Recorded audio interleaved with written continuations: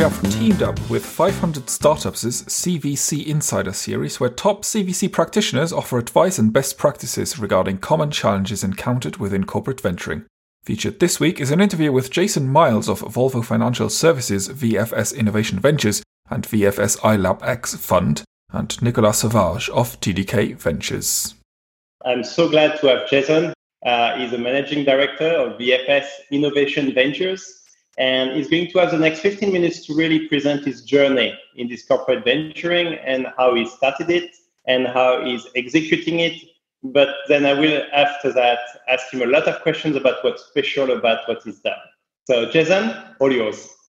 Yeah, great. Thanks for having me, Nicholas, and to the 500 team for inviting me. I really think that this is a great initiative, and there's quite a big or a lot of momentum behind corporate venturing as a whole, and I think that sessions like these will continue that momentum. But just as a little bit of background on myself, again, Jason Miles. I have about 20 years of experience in everything from capital markets transactions to private equity and venture capital. I started my career in the late 90s before the dot-com bubble as an investment banker with Robertson Stephens, which was one of the quote unquote four horsemen of San Francisco, again, during the dot-com craze, where I was responsible for raising venture capital for new startups, particularly at the growth stage, of development. Did deals for companies like wine.com, which I'm sure a lot of us use still, stamps.com, which I'm sure folks see a lot of commercials for still, and others. From Robbie Stephens, I moved over to Bank of America Securities, where I focused on continuing to raise capital for private companies, but more so on the late stage and traditional private equity stages. After B of A, I moved over to another boutique investment bank called Viant Group, where we did early stage M&A transactions. We actually did one of the first team acqui-hires in the industry, where we sold companies to large players like Yahoo and Google. We sold a company called Urchin to Google, which became Google Analytics. Suffice it to say, early in my career, I was, highly focused on transactions. With that background, I wanted a little bit more exposure to how transactions affect corporate strategy. And I moved over to Bank of America's corporate arm and focused on doing corporate development transactions, large joint ventures, small acquisitions, especially in the financial services and mortgage sector. The biggest transaction and probably most famous that I was a part of was the Countrywide transaction during the financial crisis, which really gave me a lot of insight into, again, how corporate strategy drives M&A activity and what some of those, the market, how the market environment really drives that decision making. After B of A, I went and got my MBA at Wharton, and continued to kind of round out some of the more financial and technical aspects of my career. After Wharton, I really wanted to kind of get a little bit more exposure into the final leg of financial services, which was investment management, and really seeing, how the pension and endowment market worked to influence financing decisions. Because ultimately, an asset is passed over the life of a company or the life of the asset from the founder or creator through all the way to, Main Street. So it passes from Wall Street to Main Street. And, that was, and vice versa. They kind of work together. But that was a good opportunity for me to see kind of that end-to-end transition and really try to understand, what do large foundations and endowments and pension plans like CalPERS or the state of New York, what do they look for, and how do they assess money managers as well as, investment opportunities. So I was the head of strategy for a $7 billion fund of funds in San Francisco. And we were really focused on emerging managers. So, folks with less than $2 billion that were really startup investment managers. So it was, again, a good level of exposure to an area of the market that I hadn't seen. And from an investor standpoint, I think it's critical for one to have a view on where your stock ends up at the end of the day. And it really ends up in the 401ks and retirement plans of, teachers and firefighters and police officers. So it really gave a good additional view on the market. After that, I really wanted to focus more on the creation side of the market. And, I founded a small fintech startup called Craveit. Very small. Most of you not heard of it and won't hear of it, but it was focused on crowdfunding and blockchain and how those new technologies could be applied to e-commerce and how it could, quote unquote, democratize the purchases of retail items. So, at that point, it had given me a very good view on, product creation and how to enter into a competitive market with a product and also develop it from scratch. Obviously, I'm a banker by trade, so I'm not an engineer. And, it was a good experience with, product development from a pure engineering and technology standpoint, and really kind of understanding how these things interact and how the various parts of the puzzle come together to create something for the market. A couple of years ago, I joined Volvo Group, Volvo Financial Services in particular, to lead their corporate venturing effort around innovation in the fintech space.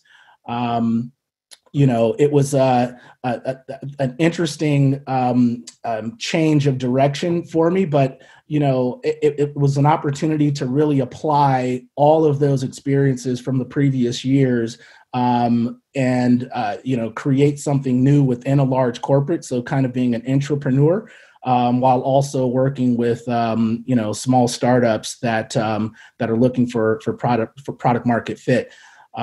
So, overall, that's my background, about 20 years of experience, across financial services, technology, and most recently, mobility and logistics.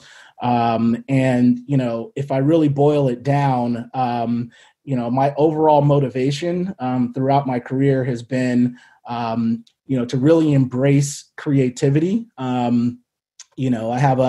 I can be highly focused, but I have a very interesting attention span. At least that's what my grandmother used to tell me, where, I like to create things and look towards kind of the bigger ideas. So I'm on the big idea side of the spectrum.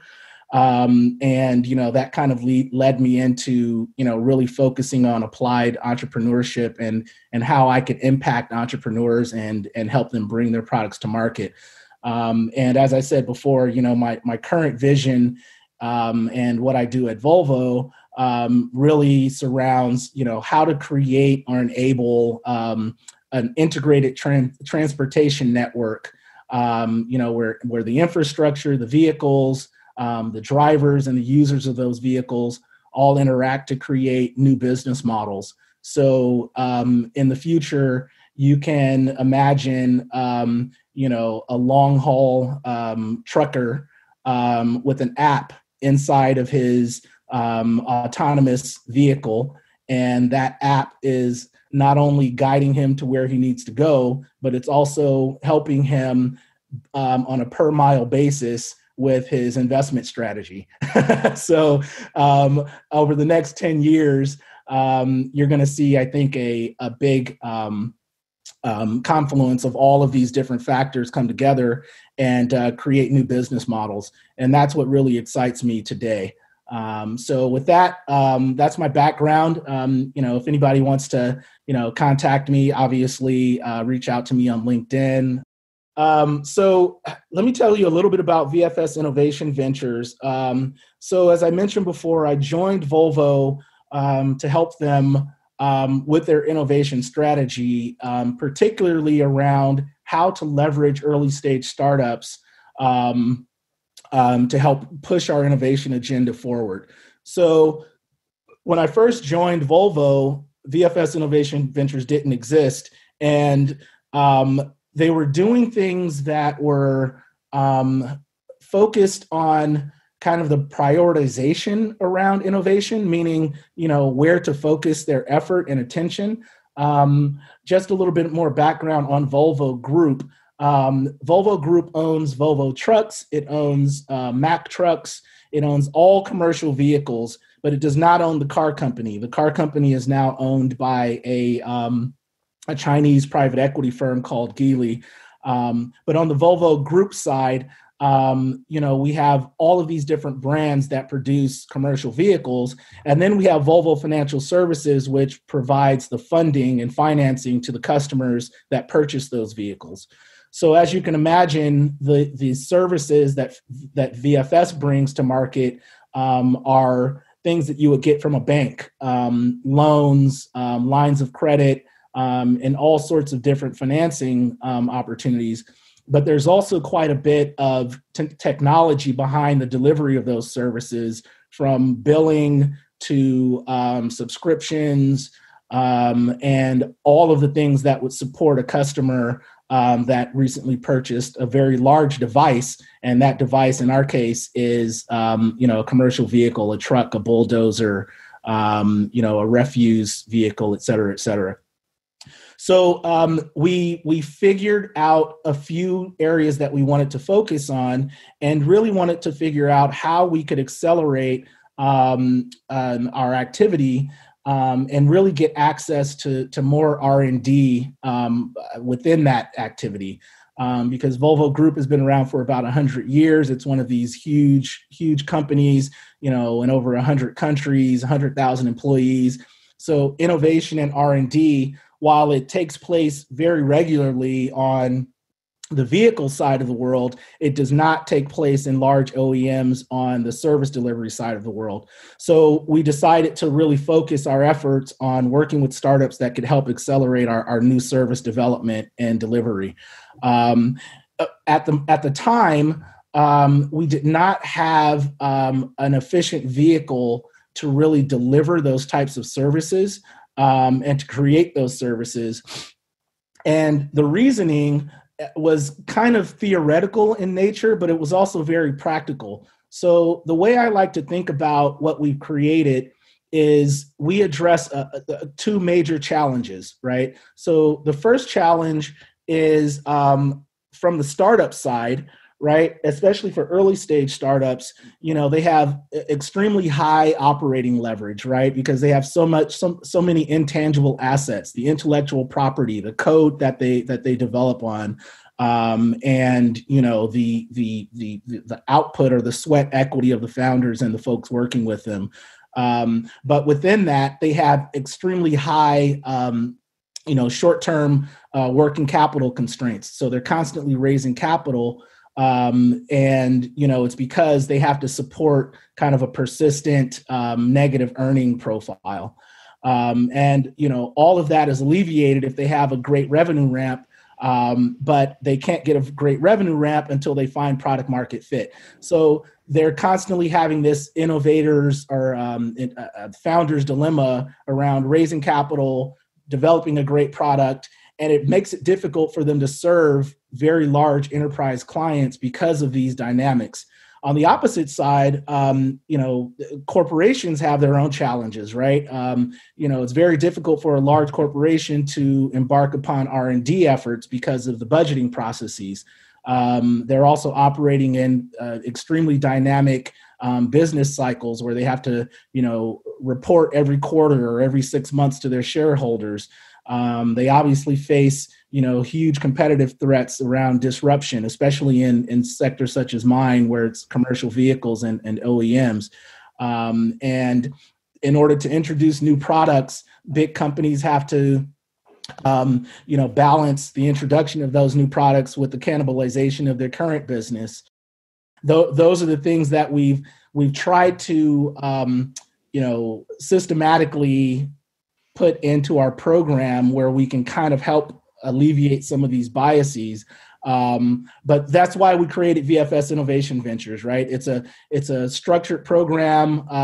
We provide capital to commercialize new ventures and help some of these companies along while also helping VFS innovate around some of our target areas.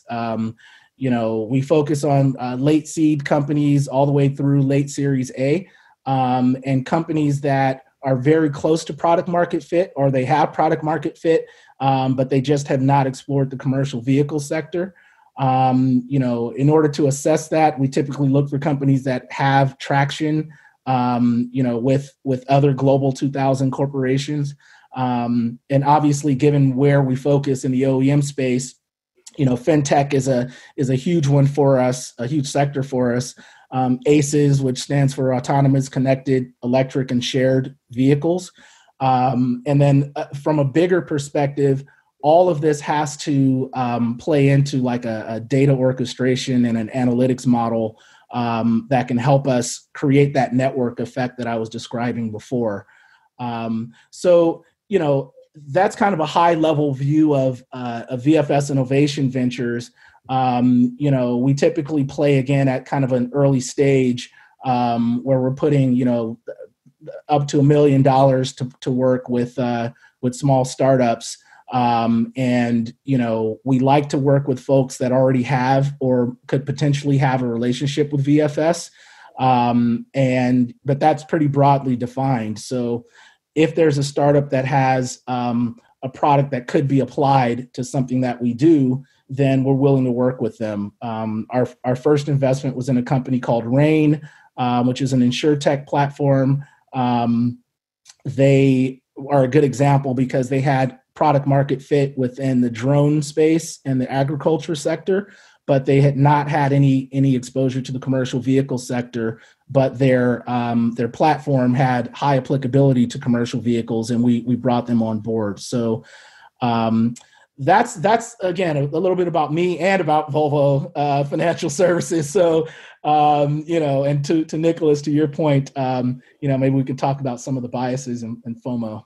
Oh, we will. But actually, what I like what you just did, Jason, is of course you talked about you and you talked about Volvo, but you also talked about the company you have innovated in. And I think that's one of the good traits for any corporate VC is to really make sure that we talk about our portfolio company. There is a reason I started with this background is it's my way of talking about the companies that we have invested in. And so the fact you ended up like this is, I think, a very, very good trait for corporate VC. So well done for this. A message for the audience. We have 500 startups who are going to send a poll question. We are going to have 3 in total, but the first one is going to come up. So if you can be on the watch out, that would be great. Jason, let me start with a conversation we had before. We all know about the innovator's dilemma. I'm wondering if you can talk about your view about the investor's dilemma. And of course, it touched on the biases, but tell us about your way of thinking there.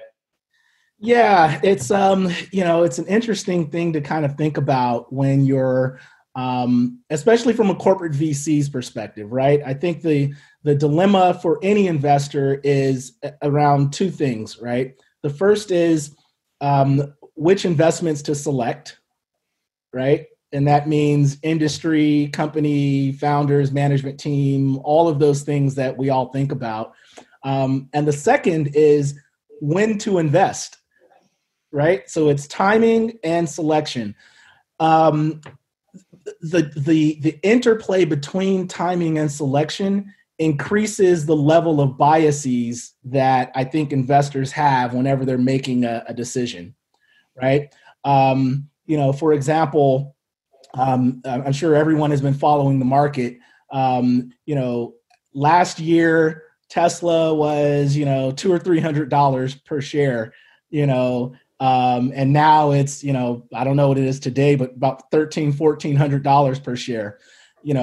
Not much has changed in the thesis behind what Elon Musk is doing, but the investor interest has increased exponentially for a variety of reasons, market-based reasons, financial reasons, et cetera, et cetera. And as an investor, you have to manage your own biases to determine when you're going to get in to a particular investment. Public markets are very easy to get in and get out of.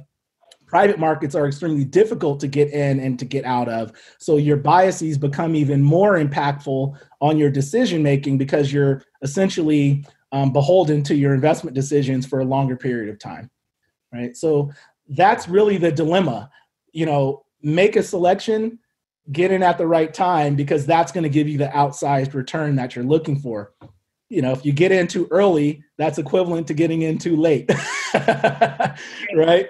Find the right time. That's right. Very good. And so maybe, you are a very new corporate VC. So what it is that you learned in the last year that you feel is helping you to understand better this bias, this investor's dilemma, and all the bias around it. And maybe for everyone who's listening, is there a mistake you made so far that now you will not make again?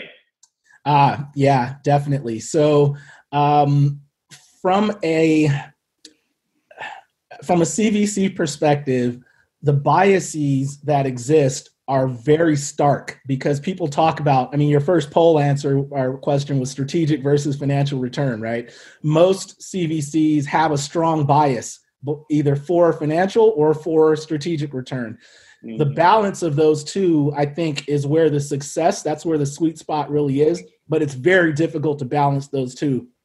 Especially if you're investing off of the balance sheet of the firm versus investing in a green or evergreen fund format. Those biases become more and more apparent. So from our perspective, I think that we've gotten the sweet spot of financial and strategic return right, but the thing that we're struggling with, or that we have struggled with, is the timing, right? How do you move faster to make decisions? Because you might have a great company that meets both of those perspectives, but the process that you put into place has to also meet the timing part. Because again, being too early could be a challenge and being too late could be a challenge. And with startups, especially, you might miss the train, because you're trying to get things together and put together a great, investment committee pitch and all of the things that are required for traditional corporate decision making, and you might miss the opportunity.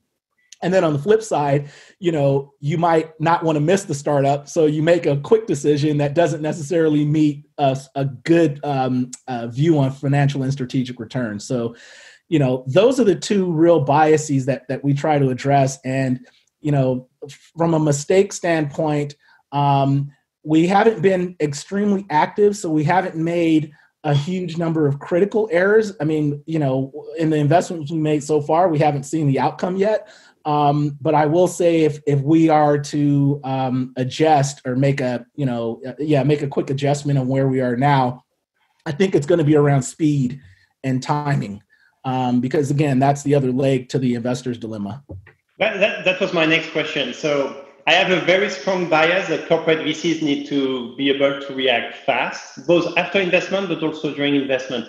In June, we made an investment in a company. From the first meeting meeting the CEO to the money transfer was 25 days. So I have a very strong bias. Yeah. But I'm going to challenge myself and challenge you. Do you actually think that for corporate VCs, we need to move fast? Or actually, because we bring so much more than just money, maybe timing is not that important? That is a great question. And I think that this goes back to kind of my banking background, right? I think that you can structure your way through some of the biases that you have, right? If you want to move very fast, then the structure of the deal that you get into needs to meet that level of speed so that you don't get whipsawed, right? On the other hand, if you want to move slowly, then there's ways that you can insert yourself into the startup's capital structure without slowing the startup down, right? So you could help them with a bridge note, or you can do warrants in between a round, or you can negotiate equity at a future round based on the terms of the current commercial structure, right? So you can balance it out where you don't miss the deal, right? That's a lot of what I've kind of helped design in Volvo Financial Services, is how do you structure a transaction so that you don't get whipsawed, but you also don't have to move so fast that the corporate doesn't feel comfortable, and you don't move so slowly that you miss the opportunity. There's a deal to be done for everyone, right? Your background in deal making is really important here, because I think a mistake I've seen is people think that if you've missed a round, you've missed the opportunity to get involved. And that's totally not true.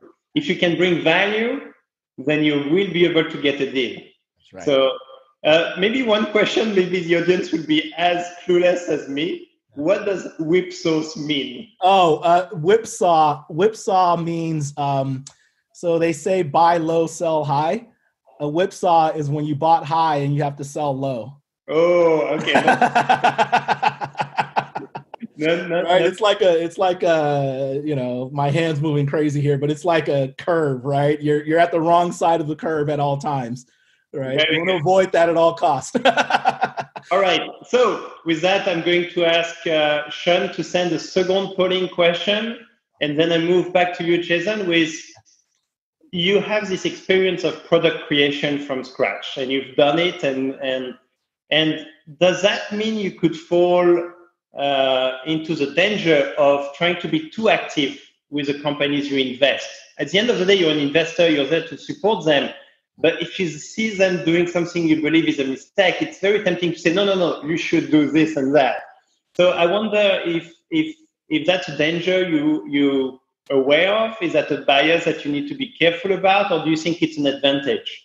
Yeah, I think it could be an advantage or a disadvantage depending on how active you become. So one of the things that we structure into our deals is not a board seat, but a board observer seat, right? So we don't really impact the startup's roadmap, but we do have a view on the startup's roadmap. So we tend to have an open door policy around things that are not affecting the product that we are developing directly, but we view the startup as our accelerant for the products that we develop inside of Volvo, right? So 100%, we have a lot of impact on the products and the ventures that we see on our strategic roadmap, and the startups that we work with insert themselves or have to be a part of that roadmap. So we influence that 100%.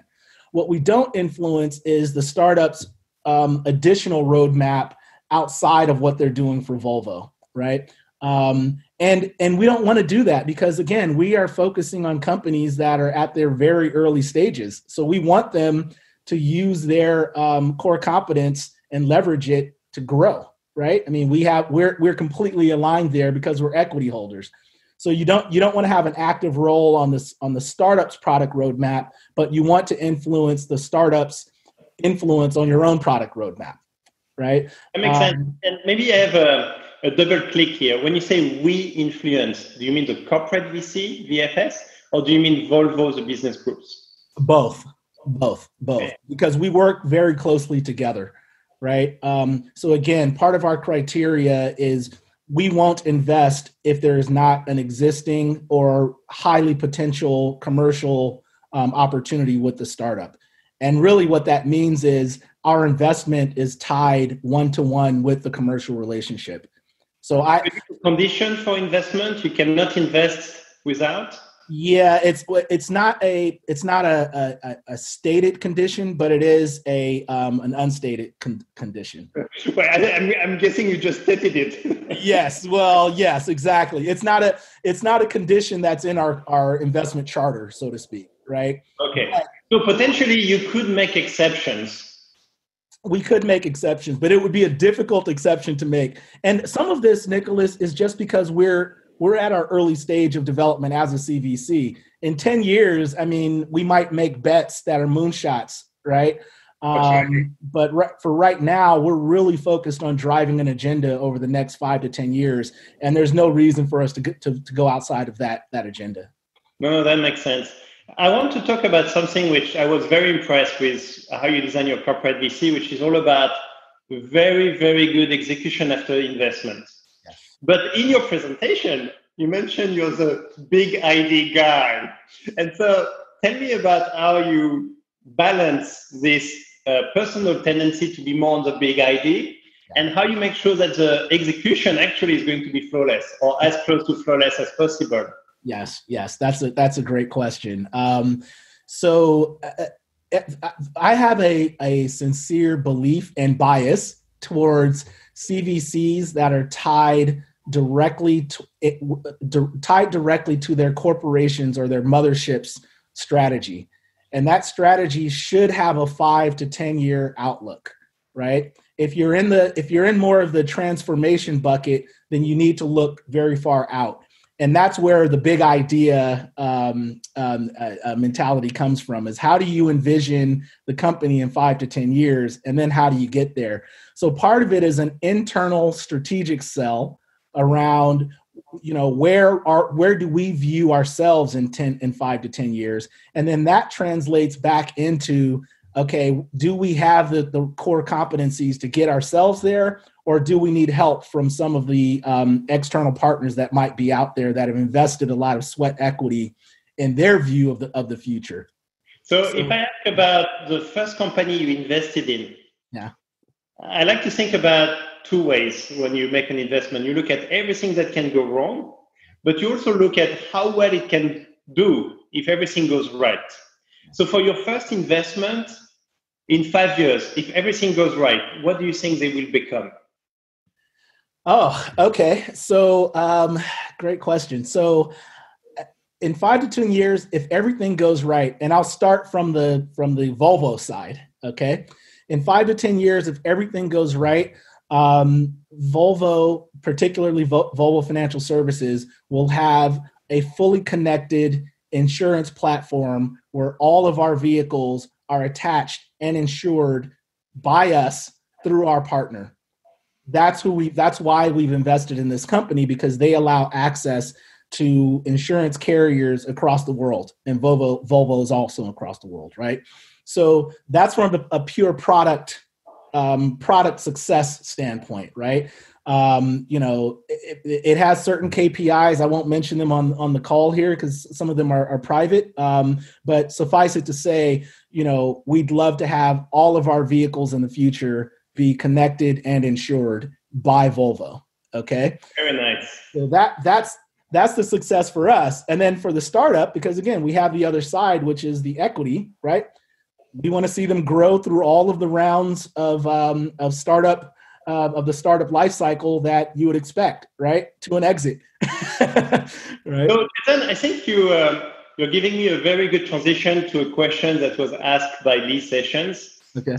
Here, what you're saying is a huge strategic success and financial success. Yes. And Lee is asking the question about the first question on the poll, which is, are you financial or strategic? Is it a trick question? And what he does not know is that before this broadcast, we had a chat beforehand where both Jason and me, we don't like these questions because it anchors on a false choice. Are you either strategic or financial? And with Jason, we discussed that actually the way we need to look at it is you need to look at the overlap between financial and strategic. And this overlap is where you should invest. And from TDK Ventures point of view, I can say that we believe that if you do the overlap, you're more likely to invest in the companies that will be successful, because financial returns mean also success, which means they are the companies that are likely to get the alpha customer, to pivot the first, to get the beta customers. So it's definitively a false choice that was in that question, and that's why we don't like these questions. Yes. Jason, do you want to add on top of that? Yeah, I do. And you had the perfect answer. It is an overlap. And it goes back to what we talked about earlier around the investor's dilemma, right? That choice between financial and strategic and the overlap is your investment selection, right? You don't invest if there is no overlap. It can be on that overlap has a lot of a wide spectrum in between it, but it has to overlap. So, I once tried to develop a model that could kind of quantify strategic versus financial fit. And what happened was every investment I put into it, the ones that were one or the other, they didn't meet our criteria. The ones that were between 40% and 60% met our criteria. So that just led me to believe that if there's no strategic fit, then I'm not going to invest. If there's no financial fit, then I'm not going to invest. So it has to be that overlap. And that can be assessed in a lot of different ways. What questions do you ask? How excited is the management team around the investment? Because without management buy-in, then there's no strategic fit, all of those things. And that eliminates that part of your bias, right? Because you've identified that it has to meet both. Then it just becomes a timing decision, and the timing can be alleviated by the structure. Very good. I had another question, but I see Liz actually giving it. He says, totally correct. The magic of corporate investing is doing both. Yeah. No such thing as a strategically relevant insolvent company. And Jason, if you remember when I introduced you to Paul Holland a year ago, I think he has one very good say, which I really like, and it resonates with me. You don't want to invest in companies that you worry you will be ashamed of their logo in the future, where you look at all the companies you invested in and then you're ashamed.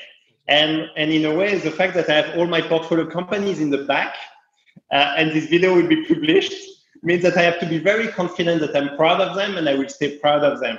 Yes. Now, I'm hoping to be correct and not to be proven incorrect. Well, you've made great choices so far. I mean, you're one of the more recent CVCs. I think we started around the same time, and You've been extremely active. So congratulations and much continued success there.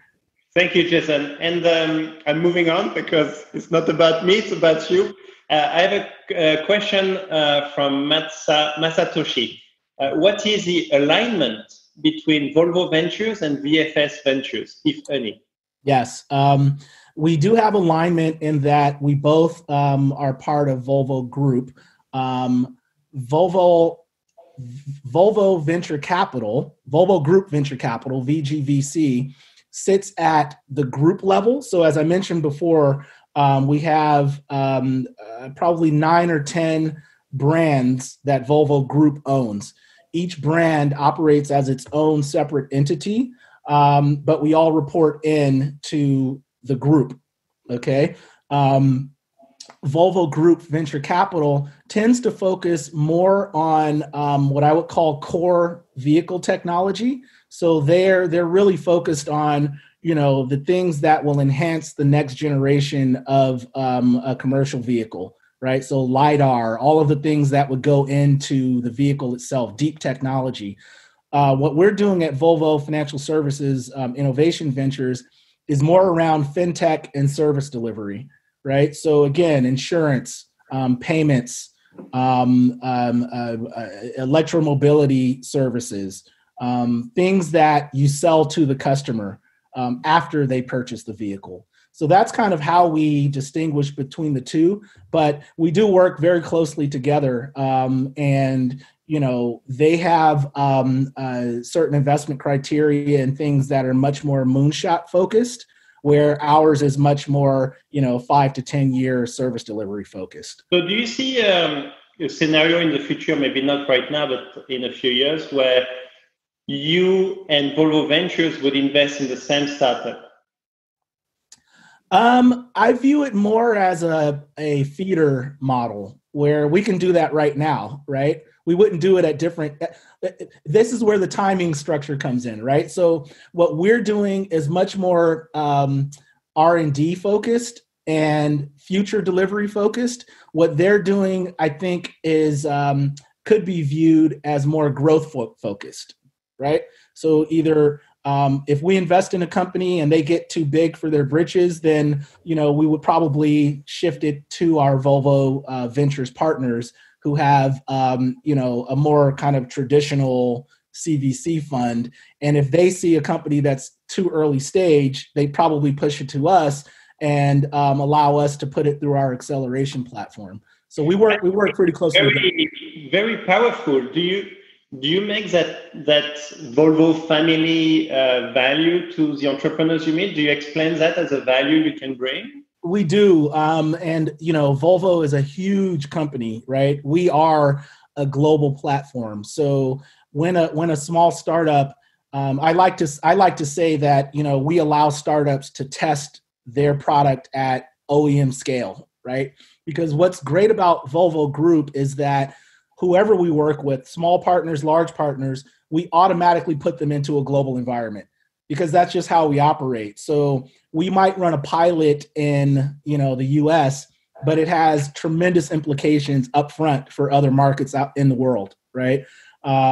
So with that, yes, we absolutely interact and we allow the startups to have, carte blanche with the entire organization. So, but we try to guide them through because again, we could represent their biggest customer very quickly, right? But we don't want to do that. We want to make sure that the startup has, customer diversity, right? So very nice. Yeah. I'm going to ask 500 startups.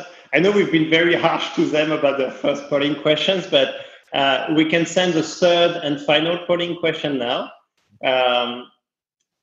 Jason, a lot of our job is to actually position our corporate VC well to the entrepreneurs so they can really understand the value we bring, what we're interested in, and everything that we will be helping them along the way. Yes. I'm going to test you, and I didn't prepare you for that question, so I hope it's not too tough. Okay. But and we ask that many times for our founders. Can you give me your 30-second pitch for VFS? For VFS or for VFS Innovation Ventures? Sorry, VFS Innovation Ventures. And 30-second pitch to entrepreneurs. Yes. So 30-second pitch. VFS Innovation Ventures is the best way for startups to gain access to Volvo Group and to test their product in the commercial vehicle space. We provide capital, we provide advice, and we also provide, as I mentioned before, scale that a startup probably wouldn't have without us.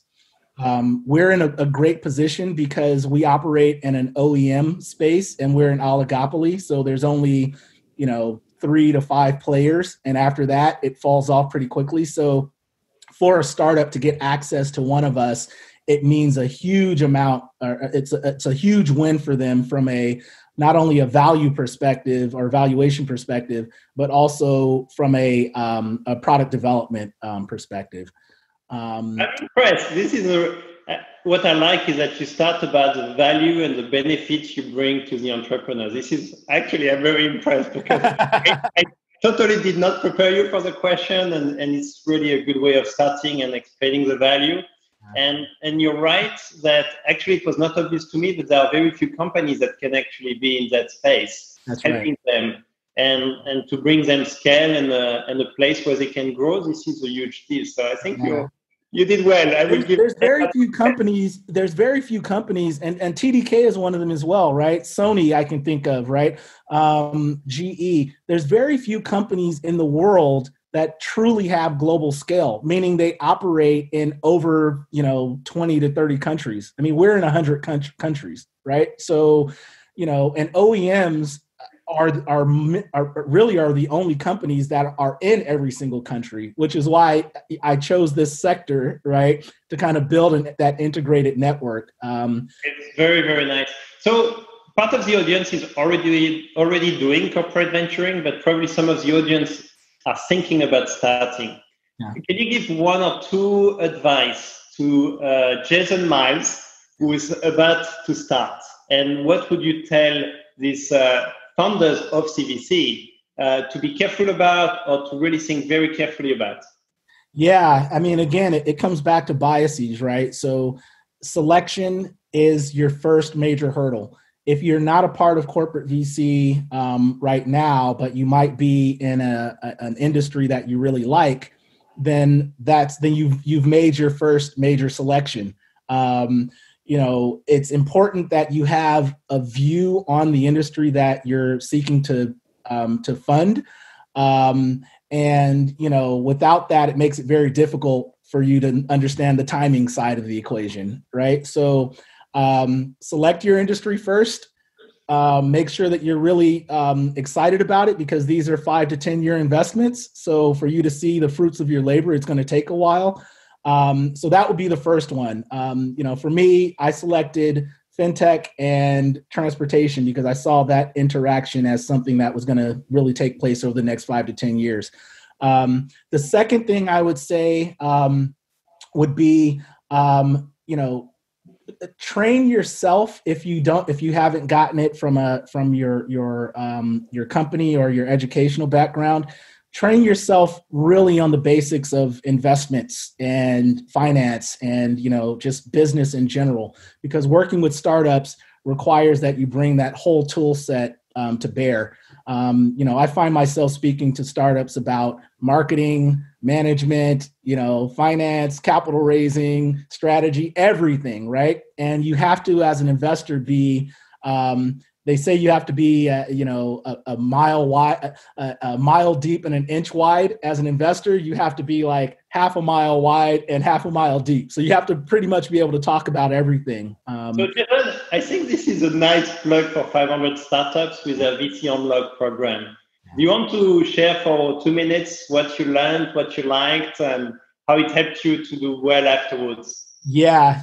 Actually, the VC Unlock program, it's a good plug. It's one of the best courses that I've taken that has been purely focused on venture capital. Again,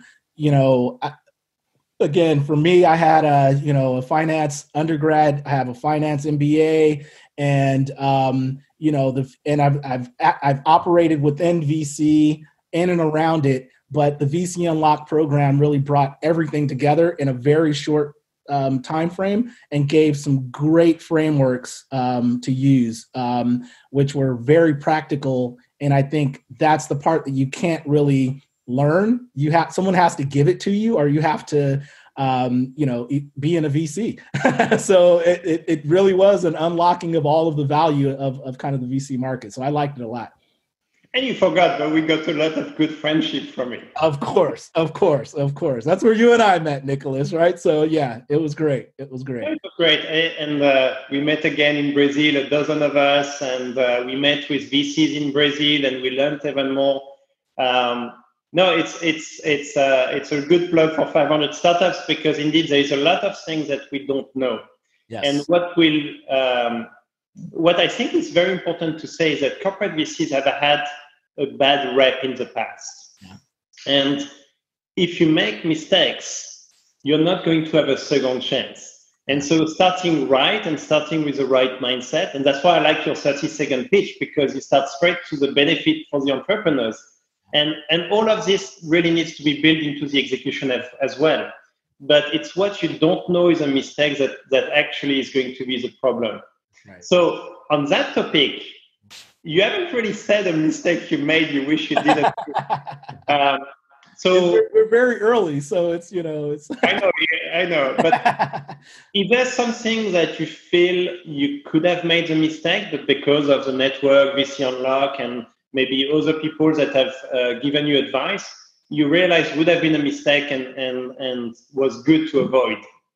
Yeah, I think here's one that I think we've successfully avoided, but it's been difficult to avoid. I'll say it that way because we haven't made the mistake, but we're always in danger of making the mistake. Okay. And it comes back to your biases, right? Once you have a great thesis and a great selection criteria, you have to be very strong and disciplined about not veering from your criteria. If you've developed your thesis correctly, then you shouldn't have to veer away from it. When you start veering too far away from it, that's when you introduce additional factors that you might not have known of before, right? So, for example, one of my major hurdles for making an investment in a startup is because I'm a strategic partner and I'm a CVC, is do they have a financial partner at the table that has nothing but financial motivation, right? So do they have a traditional VC on their board or in their cap table? Or do they have an angel that has a banking background? Someone with pure financial motives makes the startup much more disciplined about the decisions that they make. And that's one thing that an area where you could potentially as a CVC say, well, they don't have any financial investors, but they do meet our financial and strategic fit. So we should just make the investment. But by doing that, you introduce additional biases that you might not otherwise see because they don't have the financial discipline of having just a cutthroat, quote unquote, financial guy at the table. So that's where I can see the bias creeping in. And I myself have had to fight that, not only with myself, but also with my colleagues about, well, this is a great company. They do everything right. They might be a good partner for us. And I have to say, yes, but they don't have a financial investor. I think you're making a very good point because I've seen the spectrum of CEOs who only want to do financial VCs and they don't want to do CVCs anymore or not, all the way to the one that only wants to do CVCs. And I'm very worried about the one that only wants to do CVCs. Yes. And I think you're right. You need someone who is looking at it from a financial point of view and who does that as a job. So I think a good mix means for me a CEO that's very mature, very smart, because he's looking at it from, I need the financial VCs, but I also want the value of the corporate VCs. That's right. Jason, if you can talk a little bit about these biases and what do you think is a key message you want the audience to leave with? Because I think everything we do is about decision-making and investment and so on. But is there a message on bias that you really want people to leave this webinar today and think about, really, really deeply think about? Yeah, I do. And that's a great segue. And again, thank you all for having me here. This has been really, really enjoyable. The three biases that I really think about pretty often, and I think every investor should think about, we've talked a lot about investment selection. You have to choose right. And that comes from making a great thesis up front and having your criteria very clearly defined. The second bias is around FOMO or fear of missing out. And that has to do with kind of the timing, right? The third bias, which is kind of has been the elephant in the room just in terms of our industry, whether it's corporate VC or general venture capital, is diversity, right? And, I tie that back to the first two in a number of ways. So from an investor standpoint, I think we're starting to realize that innovation is what I like to call locally owned, but globally executed. It can come from just about anywhere, right? We live in a much more connected world. And because of that, where in the past folks thought of investment, especially early stage investment, from a risk mitigation standpoint, now I think people are starting to think about it from a return perspective, right? And, diversity of thought, diversity of culture, diversity of gender and culture and ethnicity, beyond just the moral and the social benefits, I think bring benefits and investment return, right? Taking risk in terms of the thoughts that are around the table and the people that are around the table, I think really enhance the ability of a CVC or a VC to make great investments.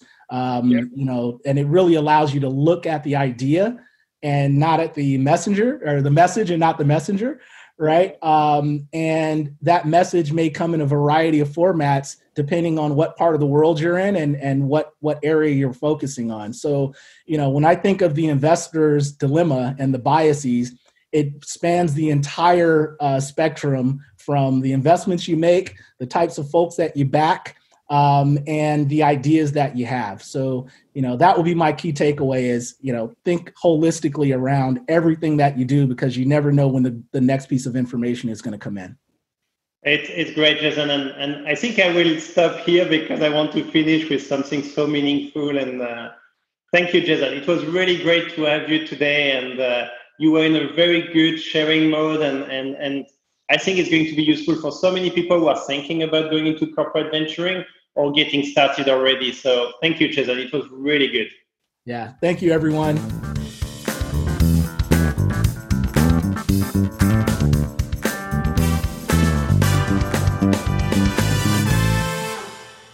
Global Venturing Review was produced by In-Ear Production. You can find out more by going to inearproduction.com.